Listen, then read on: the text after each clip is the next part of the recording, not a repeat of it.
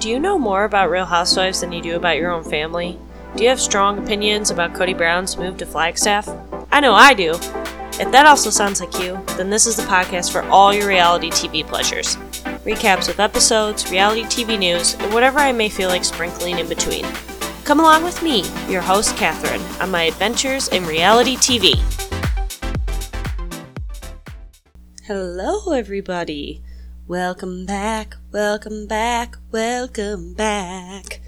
Episode 9 we're on now. Holy moly! Shit's getting real. Sorry for the delay. I was a little busy. When was it? Last week? Wednesday? Week and a half ago probably is when I did my last episode on Sister Wives. So yeah, it was a little bit of a delay, so I apologize. I'm trying to get myself on the schedule of recording on Sundays, but sometimes shit just happens and, you gotta move some things around. Anyways, so today, we have a lot to talk about. There's a lot of reality TV going down this week. Many people who watch Bravo and follow the Bravo universe know that BravoCon was last weekend in New York. I didn't realize this was the second BravoCon ever.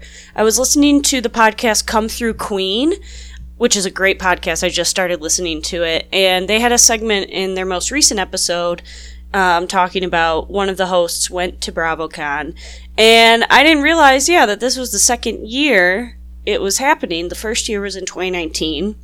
Then we had this little pandemic, so that kind of put the kibosh on things for a minute. But now it's back, and this year it was massive. I think I was hearing reports of like 35,000 people attended. As we know, there's a lot of shit going on in the in the Beverly Hills Housewives universe with Kathy Hilton and Rinna. Apparently during the Beverly Hills panel, Rinna was booed and she was just eating it all up. Like, it's so obvious Rinna is just soaking up her villain era and thinks like she's making a career peak with this. But anyways, I do not want to go into ramblings about Beverly Hills right now. That could be another Sunday, not today. Today is for my Potomac girls. But an interesting part about the Beverly Hills panel was that there were some reports like, fans were stampeding up to the panel and trying to see everybody, and it kind of created this whole fuss that, like, Bravo fans are getting out of hand and they're becoming ridiculous.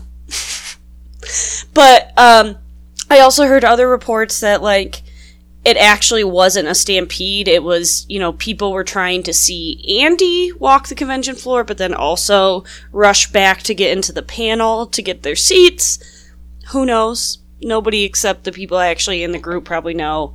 So that's pretty interesting. I've heard a lot of people on podcasts and stuff are saying, like, this is ridiculous. Bravo fans are getting out of hand.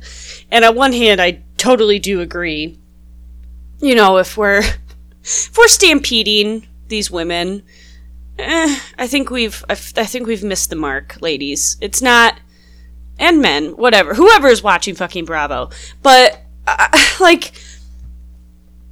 don't think that's what happened. I think what it is it's a early conference that, I think in 2019 it was much smaller. And so this year it was its first convention of its size, and, disorganization will happen.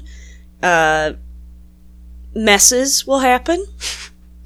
And I can imagine next year it's going to probably look a lot different. I think it will be even bigger in terms of attendance, but I think now that the first big shebang with so much going on, too, in the shows, you have, the Jen Shaw stuff going on in Salt Lake City. We have the Kathy Hilton and Rinna feud going on in Beverly Hills. The new Roni cast. A lot of, like, big explosive news is happening on Bravo. So I think it's going to be interesting to see what happens with that next year in terms of, taking what happened this year and making it into the conference next year. Anyways, I'm talking too much about this. Another big thing, Love is Blind Season 3 is back out. I think it came out, Friday? Saturday, Thursday, Friday, something like that. And I watched the first 4 episodes. I'll be honest, I was like in my phone a good chunk of it. For me, Love is Blind, like, the first 4 episodes to me, like, when they're in the pods, are so boring.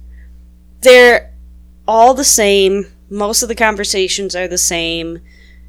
It's pretty easy to tell which people are going to be the focus of the season and which ones aren't, which makes it takes you out of this idea that it's like anybody could meet somebody and that anybody could be a person that lasts on this show. It's very obvious one of the girls, Colleen, who is a ballet dancer and wants everybody to know that. And she thinks that everybody is very interested in the fact that she's a ballet dancer. It's so clear. The reason she is here is to get married. She does not care who it is with, which I guess some people would argue is maybe the point of Love is Blind, but also in some way the point is that you're supposed to find somebody and not know what they look like and fall in love with them based on that. Where Colleen is like, oh, that guy didn't want me, that guy didn't want me. Oh, finally found one. Our lady here, she is determined to get that Instagram following. She is ready to be on the reunion. She's getting herself a spot on this cast, okay? And damn it, she did. So, like, it's really hard to find myself staying fully engaged in this story now. Mostly just because I know, like, all of these people are trying to find a match. Not because they actually want to get married, but because they just want to be influencers. They just want to be able to make it to the end of the season, make it to after the altar, you know, get the following, make that money, start the podcast with all the sponsors. Like, it's so obvious now. But I'm going to keep watching. Especially because, in episode 4, the couples have all, you know, made their have proposed, accepted, and then they go off and spend like a few days on a resort in Mexico, you know, getting to know each other, essentially like banging and figuring out that they actually are kind of physically attracted. Are they not? Do they actually like each other now that they're living together and seeing, oh, you're not just a voice in a wall telling me everything I want to hear. You're actually like a gross human with terrible habits. You know, that type of shit. In the 4th episode, though, they came out with 4 episodes. The first 3, they're in the pods. And, like, well, I guess first 2.5 episodes, they're in the pods, talking, meeting up. Couples start getting together.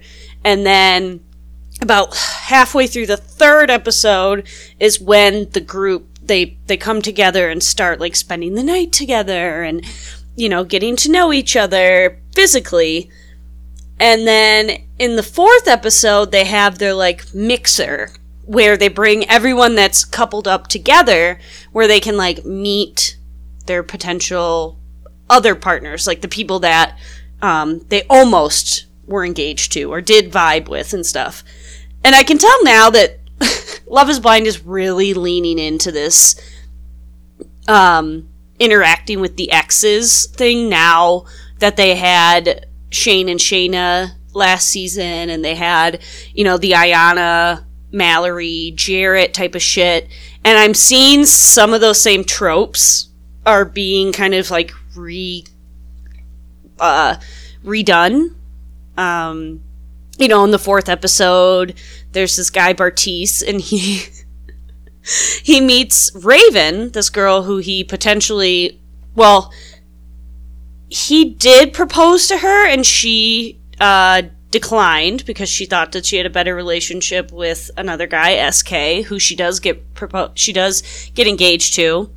Mind also, Bartice was telling Raven at one point in the pods, like, this really traumatic story about, like, his parents having a major fight and, like, breaking up and stuff. And in the middle of this entire story, Raven is, like, doing jumping jacks and Pilates and shit. And, of course, Bartice then sees her in person, sees she's fucking gorgeous, and is like, well, yeah, I guess, yeah, I think she was pretty hot. Yeah, she's still good in my book. Yet, his other fiance, poor Nancy, the one he actually did propose to, is like, what? It's very much an Ayanna, Jarrett, Mallory situation in my eyes, but we'll see how it plays out. And then there's also actually a couple of couples that I do think, I shouldn't say all of them. There is one couple, Brennan and, Alexa, that's her name, who I bet so many people are pissed off at every time the TV, they hear her name come across the TV. So many Alexas are going to be triggered by that. Anyways, they're a cute couple. Brennan is a guy with an unfortunately receding hairline, but he was wearing a cowboy hat as soon as he came in, and I thought I was going to hate him. And that's me judging a book by its cover and finding out I was wrong. I'll admit it, okay? So, him and Alexa, I think, are a pretty cute couple. They, in a way, they kind of give me Danielle and Nick vibes, that it seemed unexpected, maybe unlikely. Especially when he told her that he made Israeli food. I was like, what? I just was not expecting him to say that, but they seem like they get along well so far. I have high hopes for them, maybe. And then there's a couple other of the couples that, we'll see. I don't know if it's just producer-driven conflict that they're trying to make us wonder, will they, won't they? I guess that's what the fun of the later episodes are, is because that's when we start to see the actual drama unfold. I don't really care to see them, go between pods and be like, my family is so important to me. Oh my god, family's everything. Me too. It's like, okay, that's not interesting. Or what are you going to do as soon as you come home from work and I'm there? Are you going to come right to me and give me a kiss? Or are you going to go, right to the room and, need your alone time and stuff? And then they'll be like, no, I'll come right to you, honey. You're always going to be my first priority. It's like, shut up! Oh, some of these people, I'm like, you are so obvious, just the sappy bullshit you're putting on, because you've only talked to this person for an hour, so it's easy to say that forever you're going to be like, you're my number one. You're my everything. I'll shit on your chest and eat it forever. That's how much I love you. I've never seen you. I know nothing else about you except what you're deciding to tell me. But everything about you is amazing, and I can't wait to marry you. I talk a lot of shit about this show, even though I do feel very hyped about it being back. I also saw a lot of funny commentary about the guy Cole, who is pretty much the Shane of this season. Somebody posted a Twitter meme, a picture of him, and was like, wow, I didn't know Amber Burnett's kid is already on this. Because he's definitely very bro-y, very douchey. Asks the ladies if they own Dogecoin. So yeah, that will be interesting to see him and Zeneb, his fiance. They're painting it out to be that they're not going to get married. We'll see. I think that's a red herring that they're throwing out at us, but, I could be wrong. I would like to think that, I've done polls in the past of, will they, won't they, and have been completely wrong for the second season, so I really have to be agnostic to all of this. The only people that I really don't think are going to get married is Nancy and Bartise, because Bartise now is foaming at the mouth over Raven and has no problem hiding it from Nancy. So yeah, we'll go from there.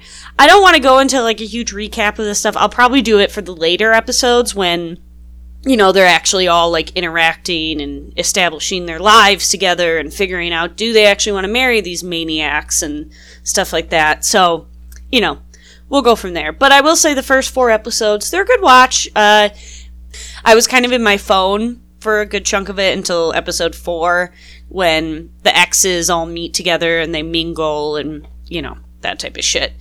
But yeah, check it out on Netflix. Do that whole dang thing. What else is going on? Oh, the new season of Winter House started. I watched the first episode last weekend.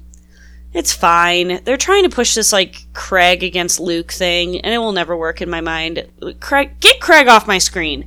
Craig needs to be off Winter House. I'm so sick of seeing him and Austin everywhere now.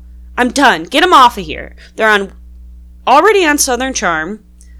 Now they're infiltrating Summer House, and now they've become a part of Winter House, and I'm sick of it. Also, in my mind, Luke is my Midwestern himbo king, my hockey hunk. He could do no wrong in my eyes. And I want to see him pulverize Craig's pale, tiny ass into the snow of Vermont. That's just me.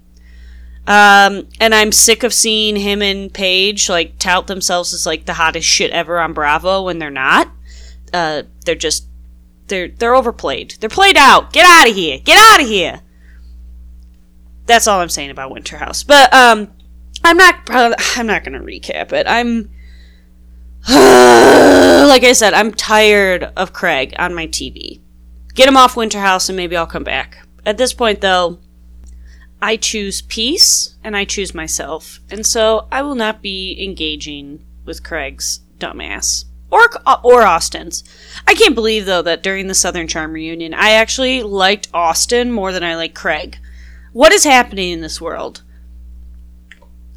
Okay, enough. Let's get into some Real Housewives of Potomac. We're back at the DMV, baby, with our ladies.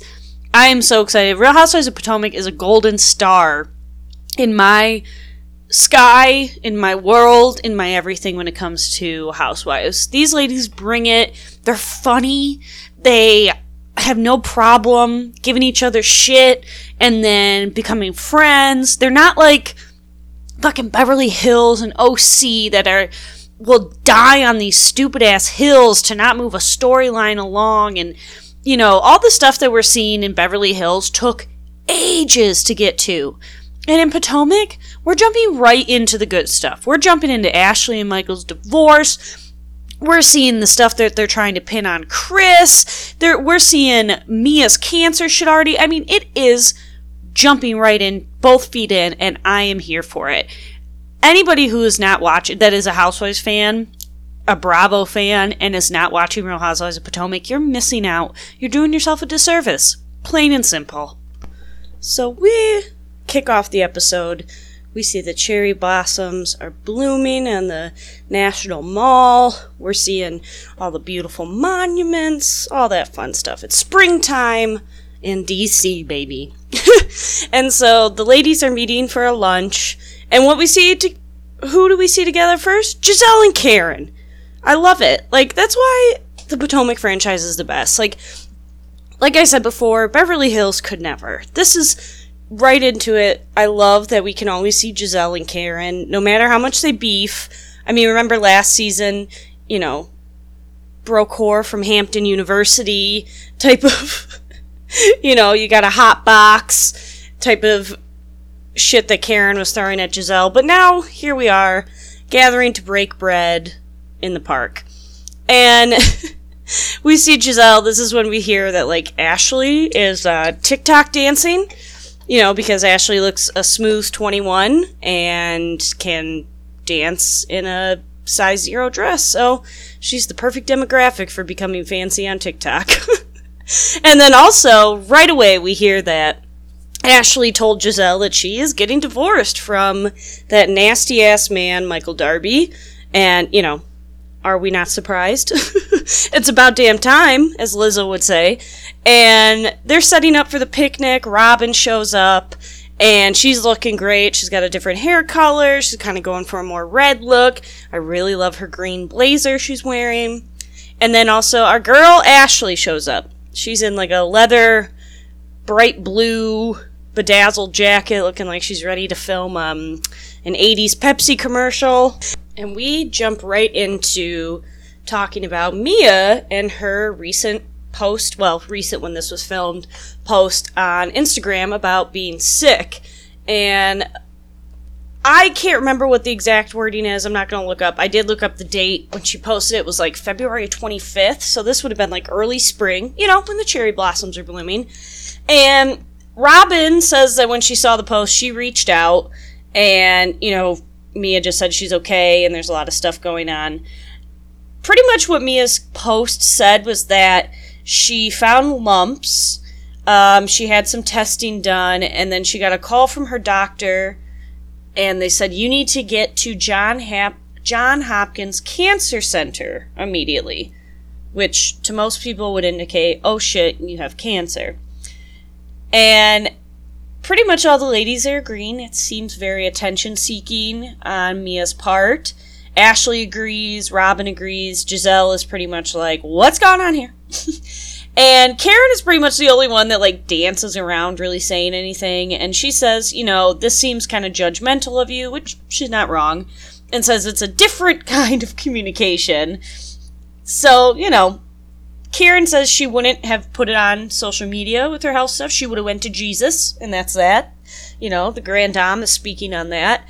But it's very obvious the ladies are kind of side-eyeing what Mia posted. They're kind of wondering, like, what is this? What exactly is going on?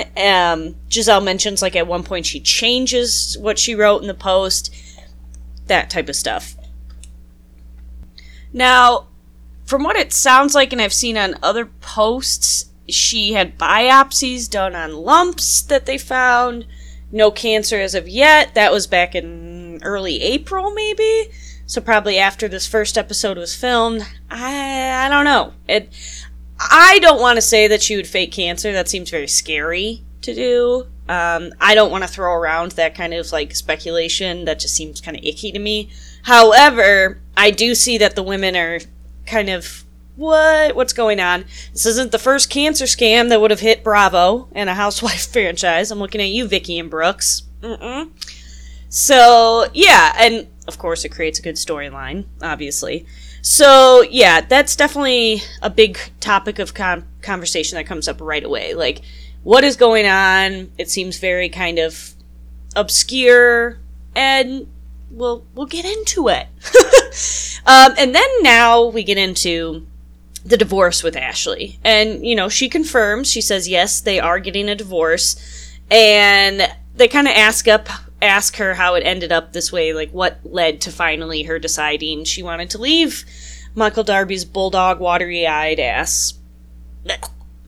And, I mean, what it eventually comes down to, like, we know from previous seasons, Ashley and Michael like to party, and by party, they like to have threesomes with other people. Whatever.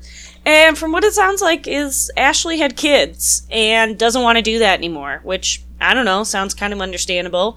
And it doesn't sound like Michael really wants to slow down, and it seems that they want very different things. Ashley mentioned she's not really drinking right now, and that doesn't really connect well with Michael, who isn't giving up drinking.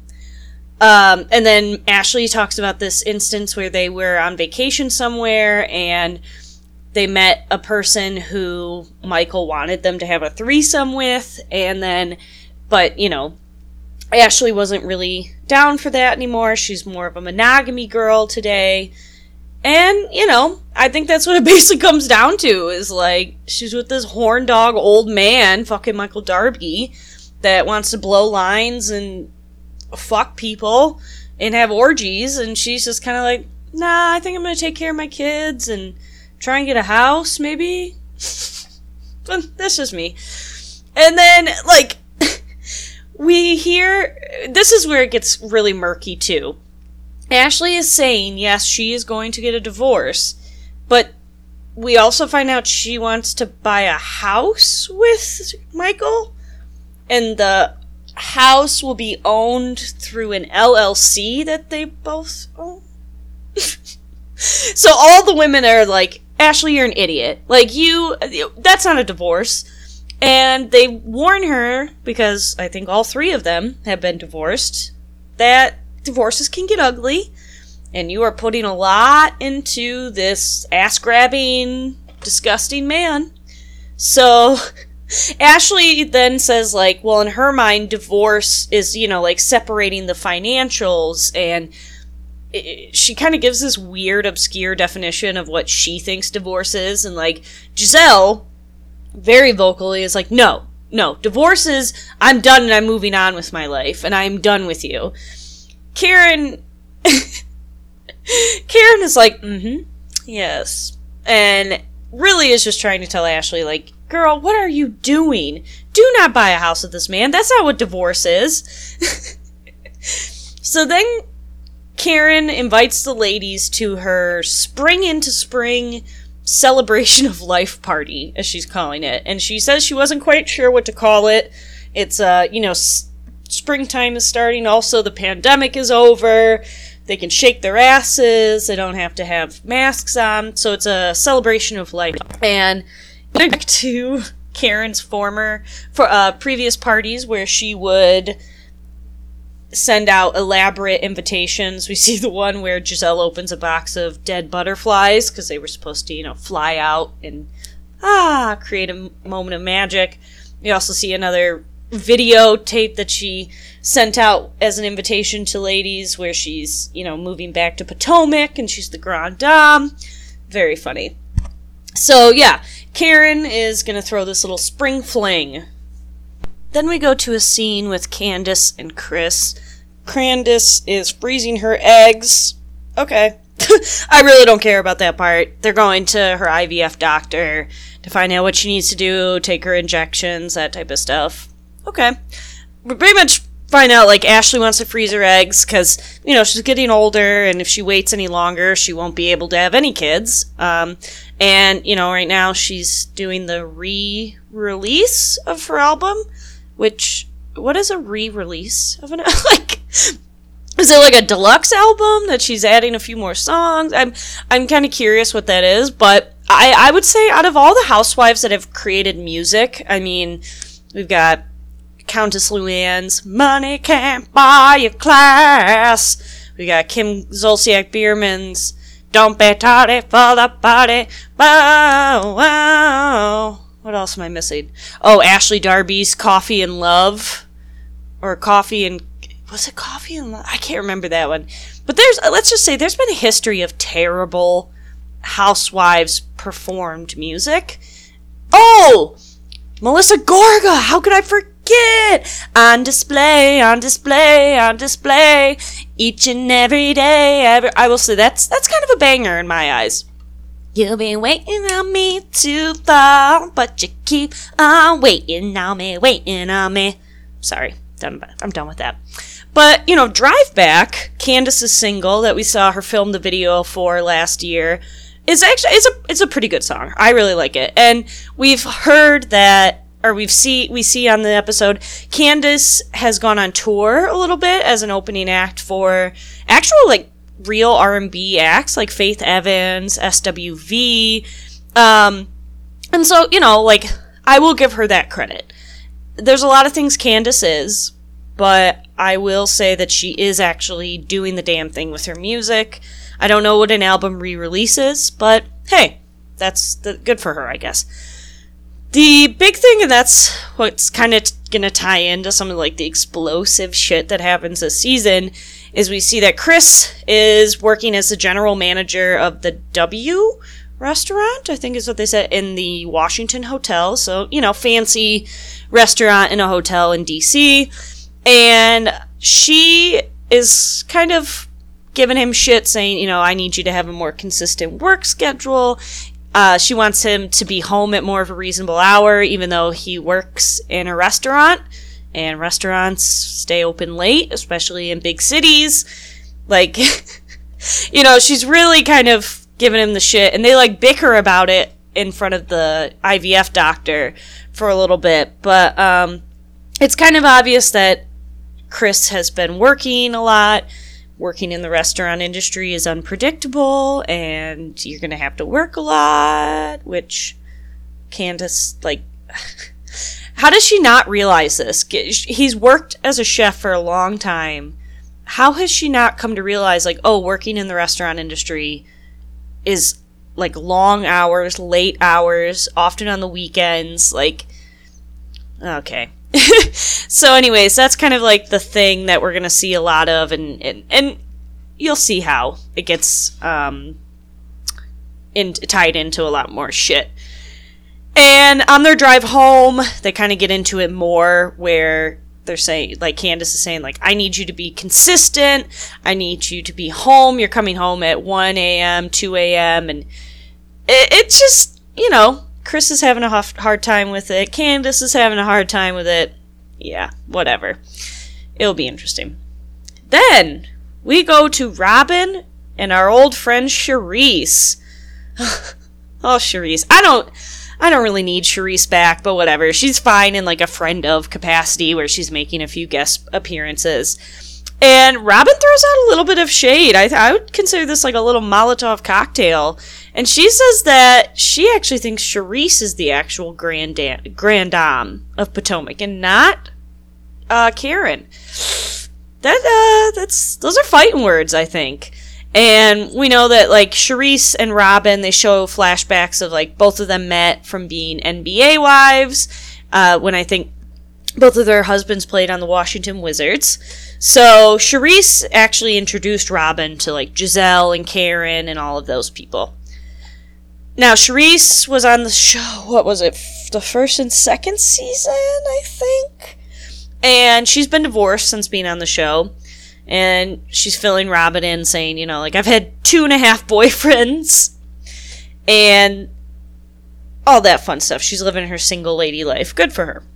Now, Charisse asks Robin the $1 million question that everybody is asking. When are her and Juan going to get remarried, essentially? So Robin is married to the former NBA player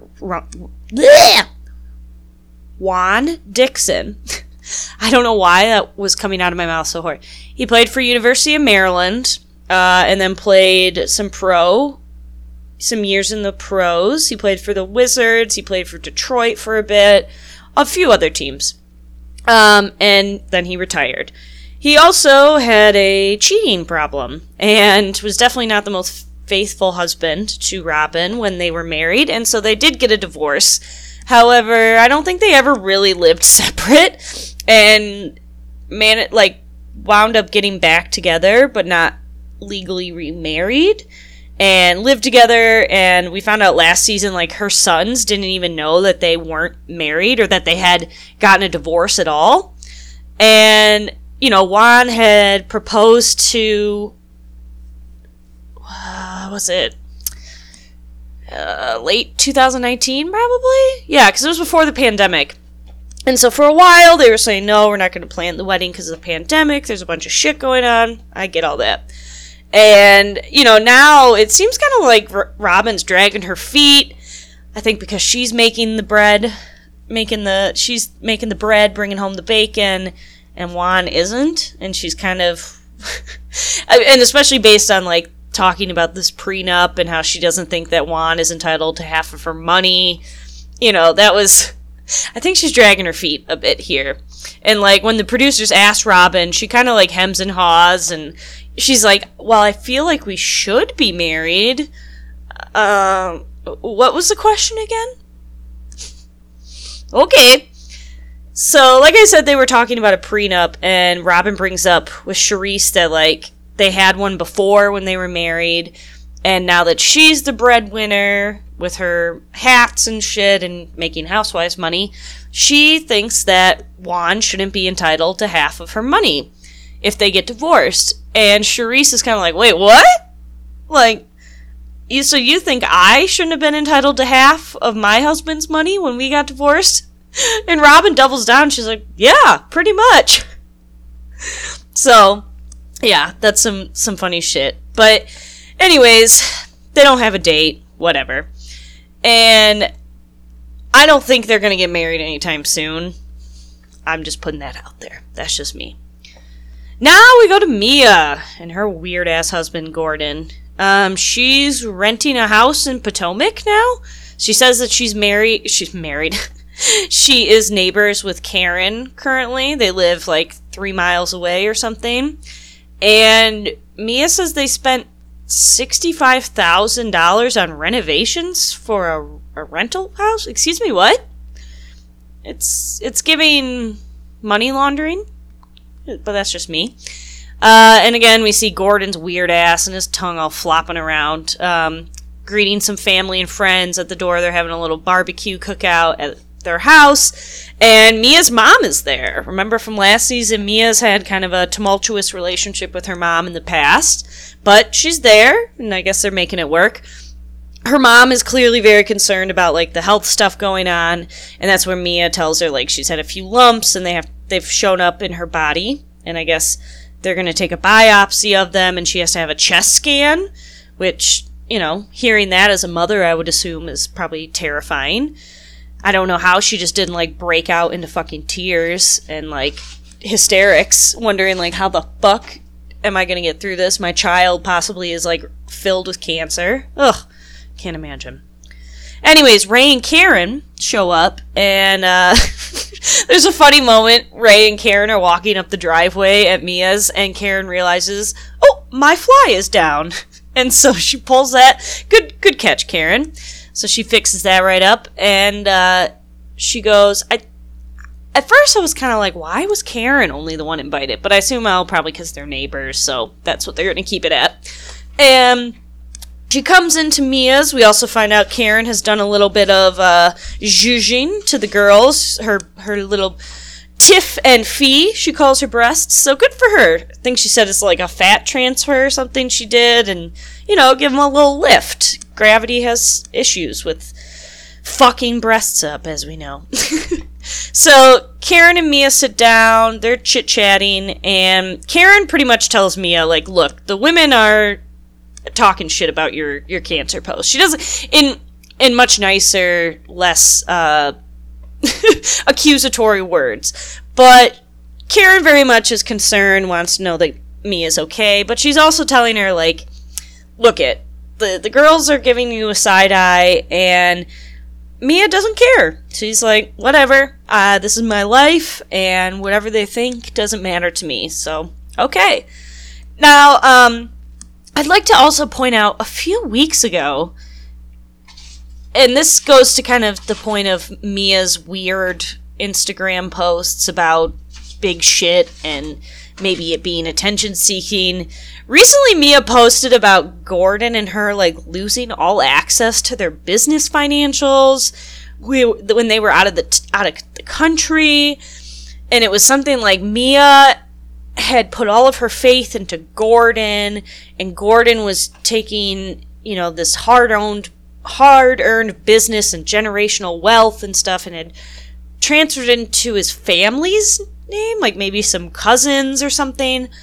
And while Mia and Gordon were out of the country, the cousins revoked any of their access to the business's financials. It sounds all very, like, fishy. It does not make any sense. Like, how is that even possible that you could just, like, lose all access to your business?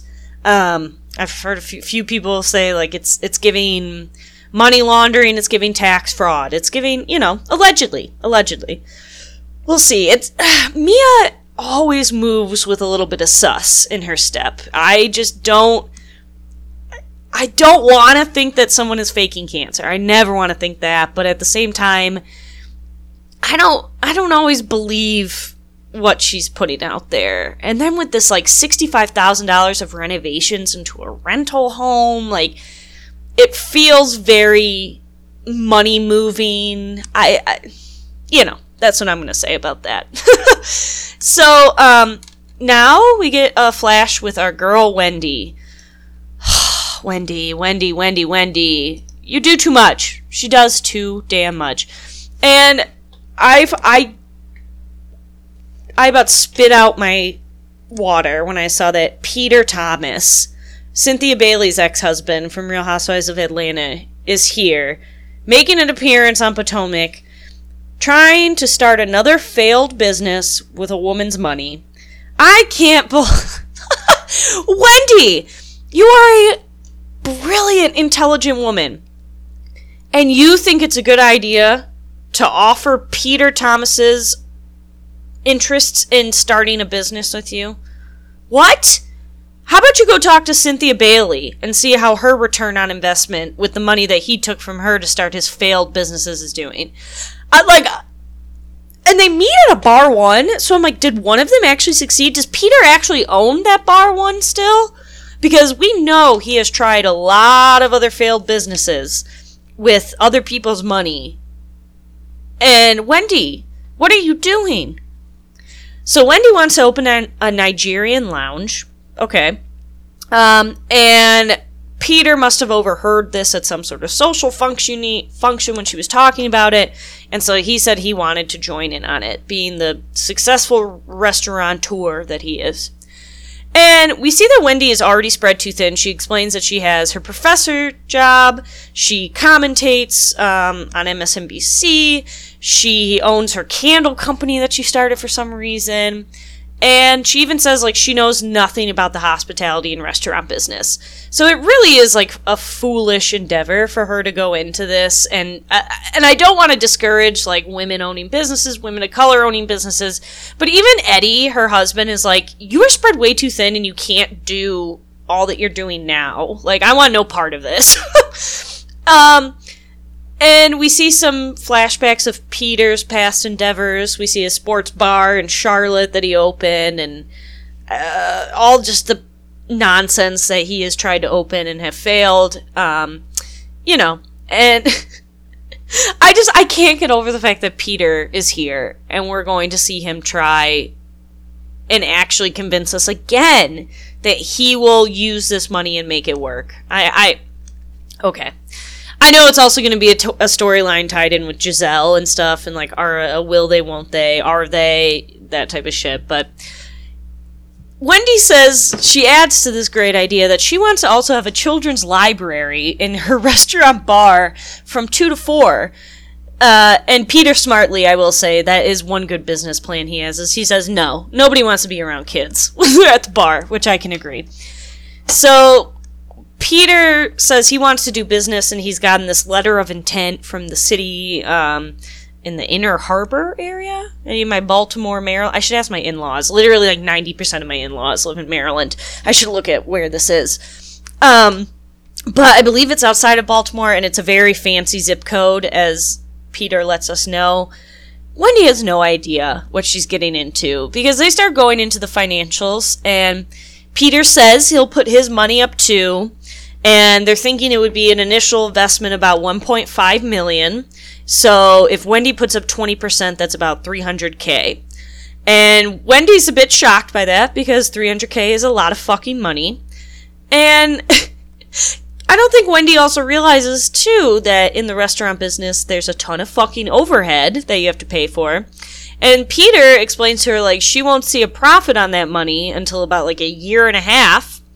If your restaurant lasts that long, because restaurants have a huge failure rate.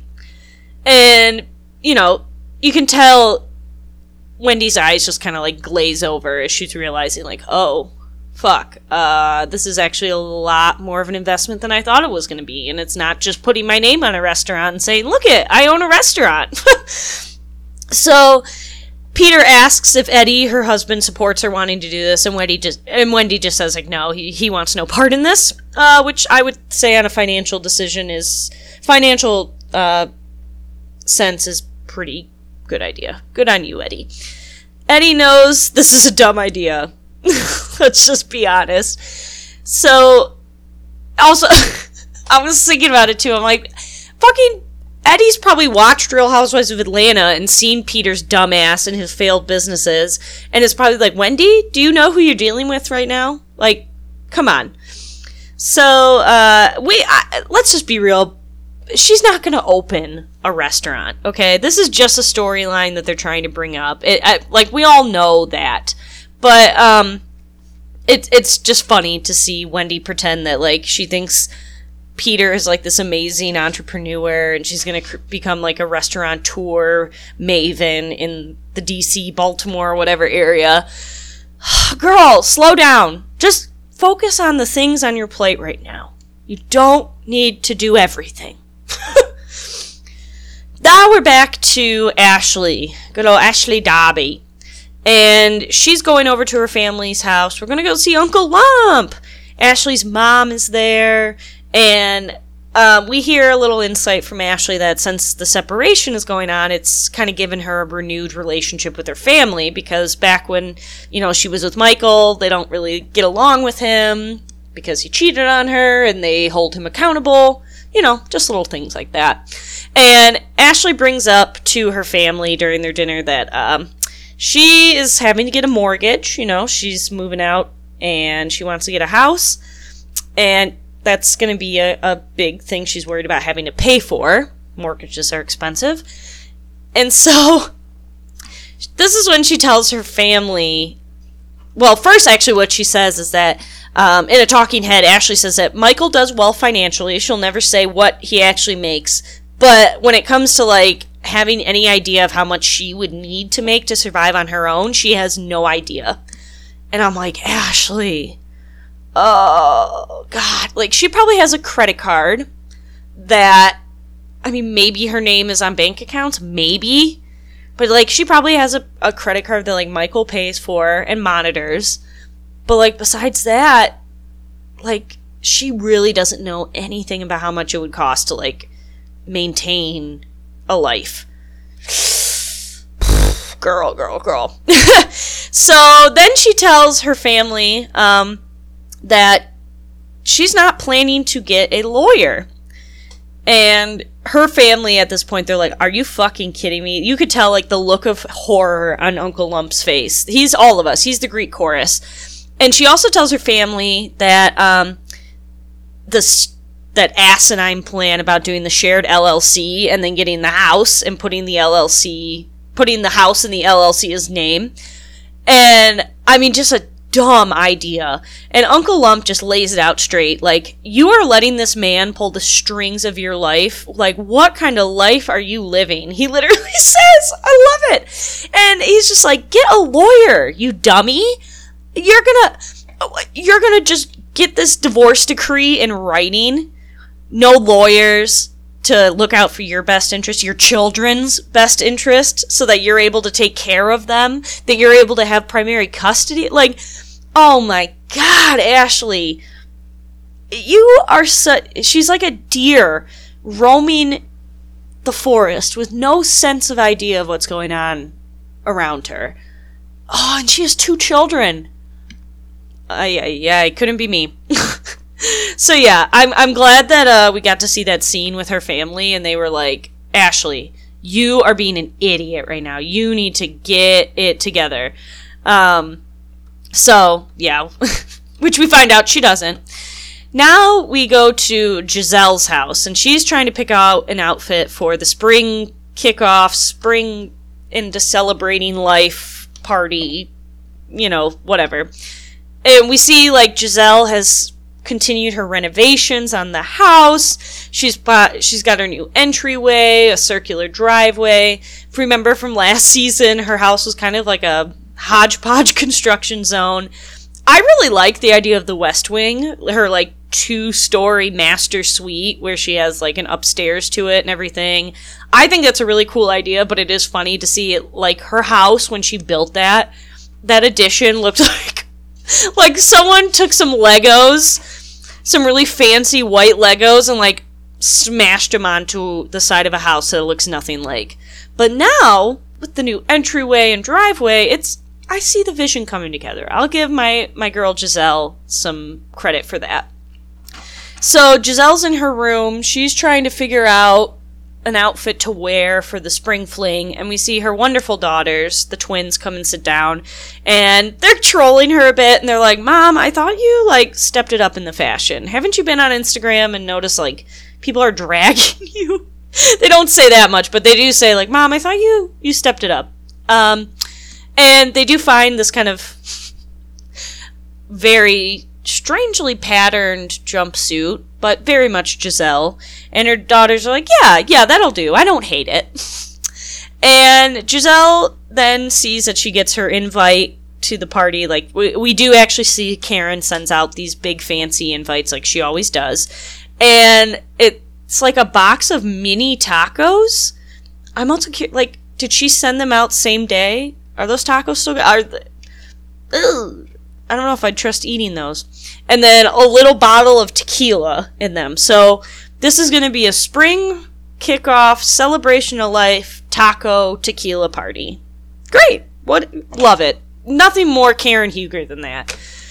And we also see a really funny scene. Ashley is at her condo with her baby Dean, and she's opening up the invitation, and Dean, like, grabs the little bottle of tequila and starts opening it. So Ashley has to, like, grab that away from him. And, yeah, Giselle then talks to Robin. You know, her girls are like, all right, bye, Mom. She gets on the FaceTime with Robin. And they kind of give a little shade to the party about, like, you know, the spring chic dress code. And Karen asks Robin, like, so what does spring chic mean? And Robin goes, that just means whatever's in your closet. So then we finally get to the party. Karen shows up to the venue. You know, the decorations are all there. Lots of flowers, lots of petals, all that type of stuff. I think it looks pretty. They have, you know, a signature cocktail named the Cherry Blossom. And, yeah, they got the tacos, the tequilas, the past shrimp going around. It looks like a good time. I would have liked to be invited to that party. And we are introduced to Jacqueline, who is Mia's best friend, that they don't want us to forget. We are told that this girl is Mia's best friend probably 8 times in the first 2 episodes. It's so obvious she's vying for a cast spot. It's so obvious when these women show up, and they're a friend of one of the cast members, but they are always trying to vie for their spot and, like, insert themselves into a fight and get some camera time on them. And Jacqueline is a textbook example of this. Karen and Giselle immediately start talking about Ashley again. And Karen brings up a really good point that I didn't think of at first. And Karen says, you know, essentially, let's just be honest. She's using this as a way to get a house because she knows Michael doesn't want to leave his, you know, what did she call it? Concrete castle. In the, you know, their condo that is terrible for kids, has no yard, all that type of shit. And Karen is like, you know, Ashley knows how to play the game. She's just getting what she needs to for her children. Ashley then shows up to the party. The ladies are asking her how's it going, and she just tells them right away that Ashley and Michael got a house in the LLC's name. Karen and Giselle immediately are like, what? You're lying. Like, you are not getting divorced. You are lying to us. And we see a flashback of Ashley specifically using the word divorce, because here Ashley now starts arguing, no, I said we're separated. I didn't say we're divorced. We're separated. And both Karen and Giselle are like, no, you said we are divorced, or we are going to be getting separated in the direction of getting divorced, and now you're changing stuff. You're lying. And I just love, right off the bat, we're calling it out. The ladies are there. They're ready to just call Ashley on her shit, and it's just great. It's so good to see. And Ashley, you could tell she wasn't expecting necessarily Karen and Giselle to flat out say, like, you're lying to us. You are not getting divorced. And we've also found out that in the state of Virginia, you have to be,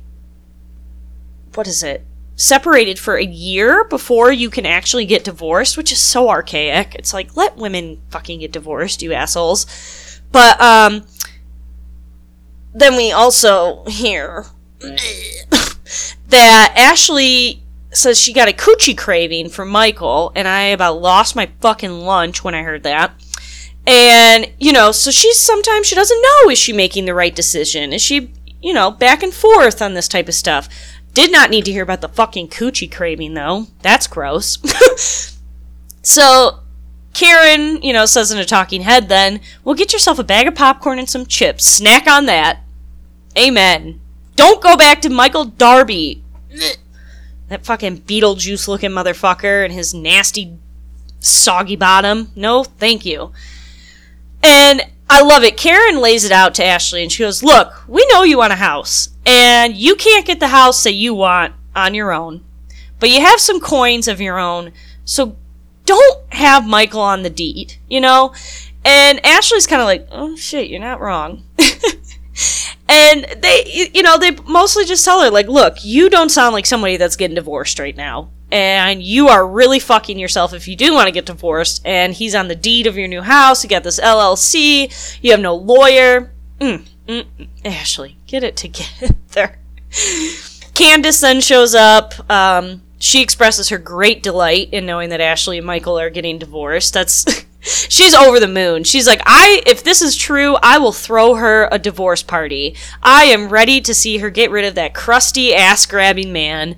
And I agree. We are all here for it. Free Ashley away from Michael Darby, damn it. Get that man out of here. Take him back to Australia. Whatever. And Wendy then shows up. And this is really funny. She goes up and she wants to give Giselle a hug. And Giselle is just like, no thanks. No touching. No touching. And Wendy's like, I just wanted to come and say hi. And Giselle goes, okay, hi. No touching. Bye. And the reason why, and I forgot about this, that, Wendy spent like all of last year essentially trashing Giselle for going back with her nasty holy whore of a husband, well, ex-husband, Jamal. And I mean, Wendy's not wrong necessarily to be like, you're an idiot for doing that, but it also was kind of mean, and Giselle's like, nah, I don't need you to touch me.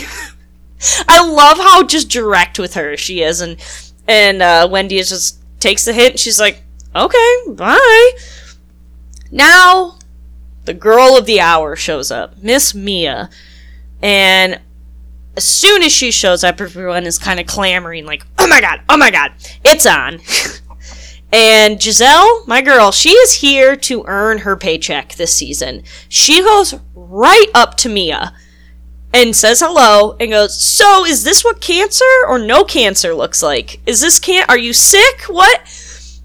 And Mia says, it looks like I've arrived. And this is when Giselle really leans into kind of just being like, so are you sick? Are you not? And really has no qualms about telling Mia, like, your social media post has been sus. And she actually says that it looks like Mia was trying to say, look at me, I need attention.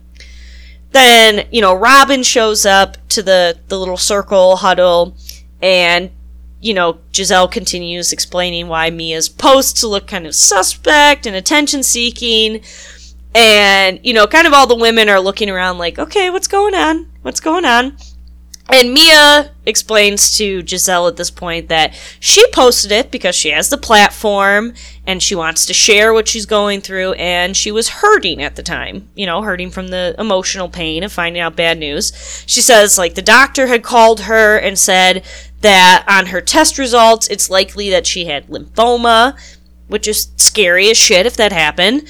And so we end the episode on Mia starting to go off on Giselle and saying, and this is in the middle of the spring fling party. The ladies are all huddled around. She goes, I've been going through hell, doctor's appointments, all this type of shit. And for you to think I'm attention seeking, fuck you.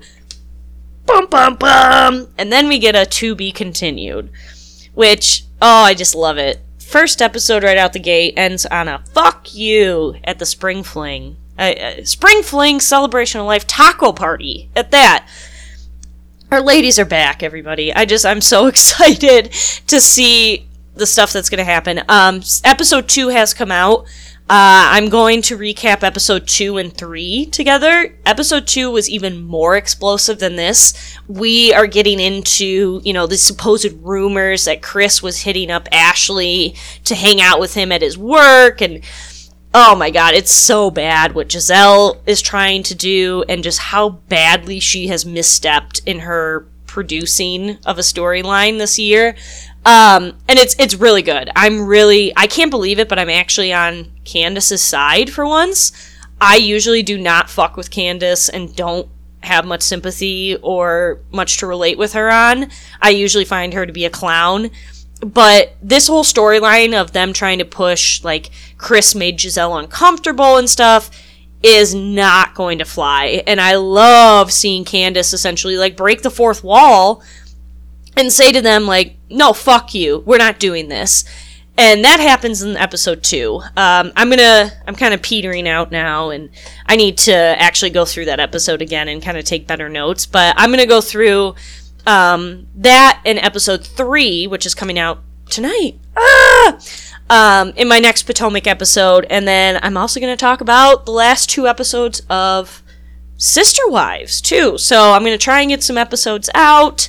You know, we're going to do the damn thing as much as I can. But like I said, Potomac has been getting so good. I'm really excited to see what happens with this storyline with Mia. I'm excited to see what happens with Candace and Giselle and how, like, that all plays out.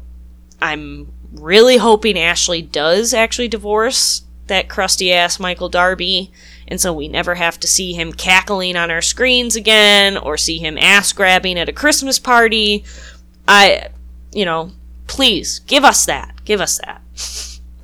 But yeah, at this point, though, follow us on Instagram, Adventures in Reality TV. Send us an email at adventuresinrealitytv@gmail.com. Subscribe, like, follow, send a message. Let me know what you're watching on TV, scripted, unscripted. What are you liking? What aren't you liking? I like to hear from you guys. It's really fun to see the different states where I'm seeing people are listening from.